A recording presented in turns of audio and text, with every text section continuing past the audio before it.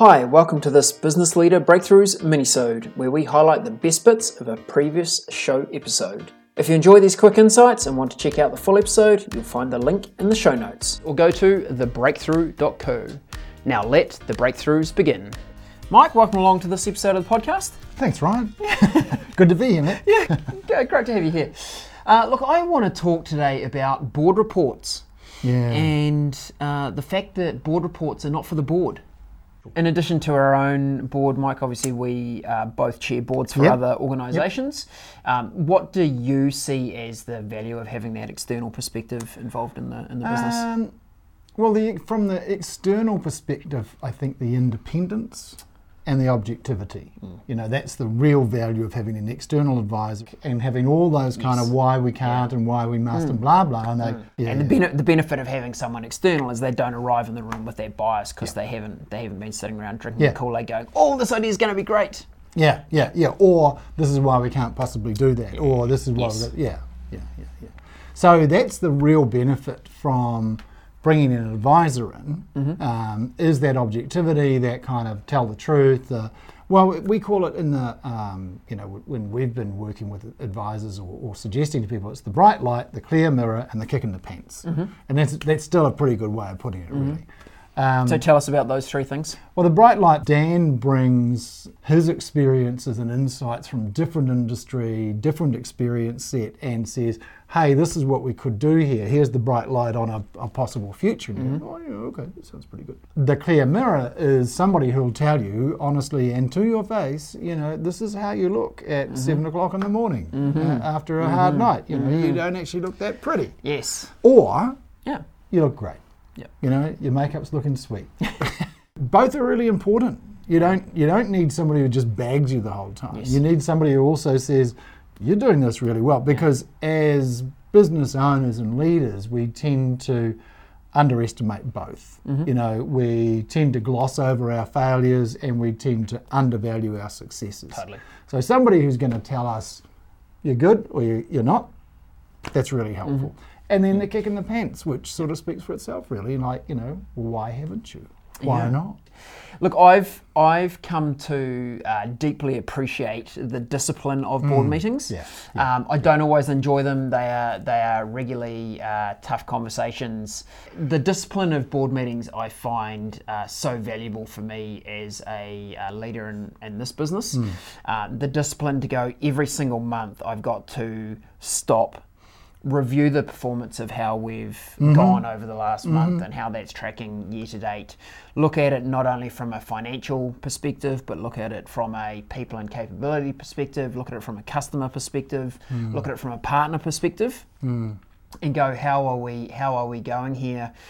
What did we say we'd do, and what have we done? But the forced discipline for me every month to have to write the board report, as I do, review the performance across those areas, provide comment and insight as to why things are performing the way they are. And look, some of them are performing great and some of them are not going as fast as we would like. And I think that would be common to all businesses. So it's a great time for me to talk about barriers we're facing in the business, to think about strategic goals that we've got and how they're performing, to review our most important goals, which we're really, really clear on, and to have that insight and that dedicated time to do it is so valuable. And it is. It's just taking time to take an overview of the business, where it's going, where it's been, where we want it to head, what the issues are, and what we need to do to make it go better.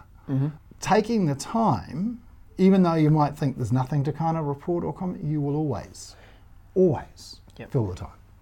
Yeah, and just that forced reflection is so useful. I started this podcast by saying the board report is not for the board. Look, of course, it adds value to the board, but I think just as a leader, the discipline of creating that board report and being forced to look at the insights and the performance is really useful. So very briefly, how I suggest people think about their reports is, what's the progress in the last month? Yes. What are the issues that we need to talk about or that we've got and we want to talk about? And what's the outlook for the next month? The outlook or focus for the next month. And that's just a nice way of going, okay, so in the last month, what have we done? What progress have we made? What issues have we got, and what's our focus for the next month? So for our listeners that don't currently have a board structure in place, where should they start, and maybe what should they avoid? We'll probably start with their financials, because they are still a way into understanding why we're getting those results. Kind of tell me what it means, particularly against a budget. So I guess my very first point would be, before you can probably have a board meeting, you need to have a budget. What did you expect to happen? What's actually happened? Why the variance? So I'd probably start there. I think the next piece is understanding what are those key performance indicators. How do we know how we're doing? The old balanced scorecard of financial, sales, customer experience or operations, and people. People and capability. They're the best. I think the benefit often that an external advisor can bring that has some experience doing boards and advisory work is they will fast track you into getting what those KPIs and what areas of financials you should look at.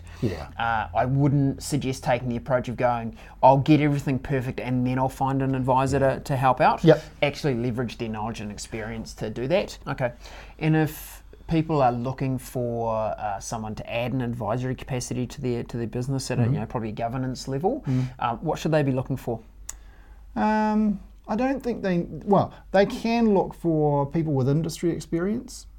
That can be helpful, but that can be quite hard to find, and you don't typically, if they're people who've been in the industry, they may have views about the way the industry was, as opposed to will be.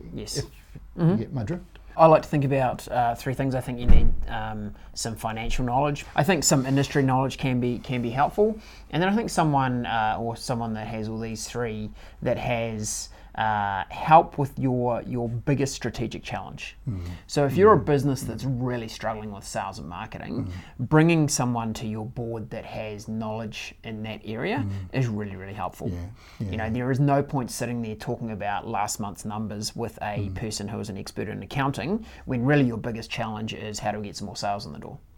So having some focus around, or having some capability in the room that has that. Look for people who are different from you and think differently, operate differently, have a different experience, right? I think that senior management experience, I think above all else, that's the one critical thing I would say. I think what a good board will do is show you the shortcut.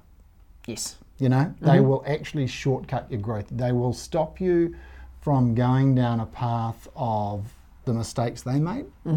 They will show you what they've learned, and they will help you get there quicker. That's really the value. They will stop you stuffing up as often as you would otherwise. Absolutely. And they'll get you to the good path faster. Peter Montgomery said, "Experience is what you get right after you need it," which I think is a great quote, and that's what board members do, right? They put experience in the room. They put experience in your business. And the cost of quality board members might seem like a reasonable size number when you look at it. When they shortcut your growth, it's nothing. It's such a return on investment. What value do you put on a good idea? That's the thing. That's the thing you need to get your head around is, no, they're not going to do anything. They're not going to do anything useful. But they will have an idea that will make you a lot of money or save you a lot of money. And that's really getting your head around, the value of a good idea.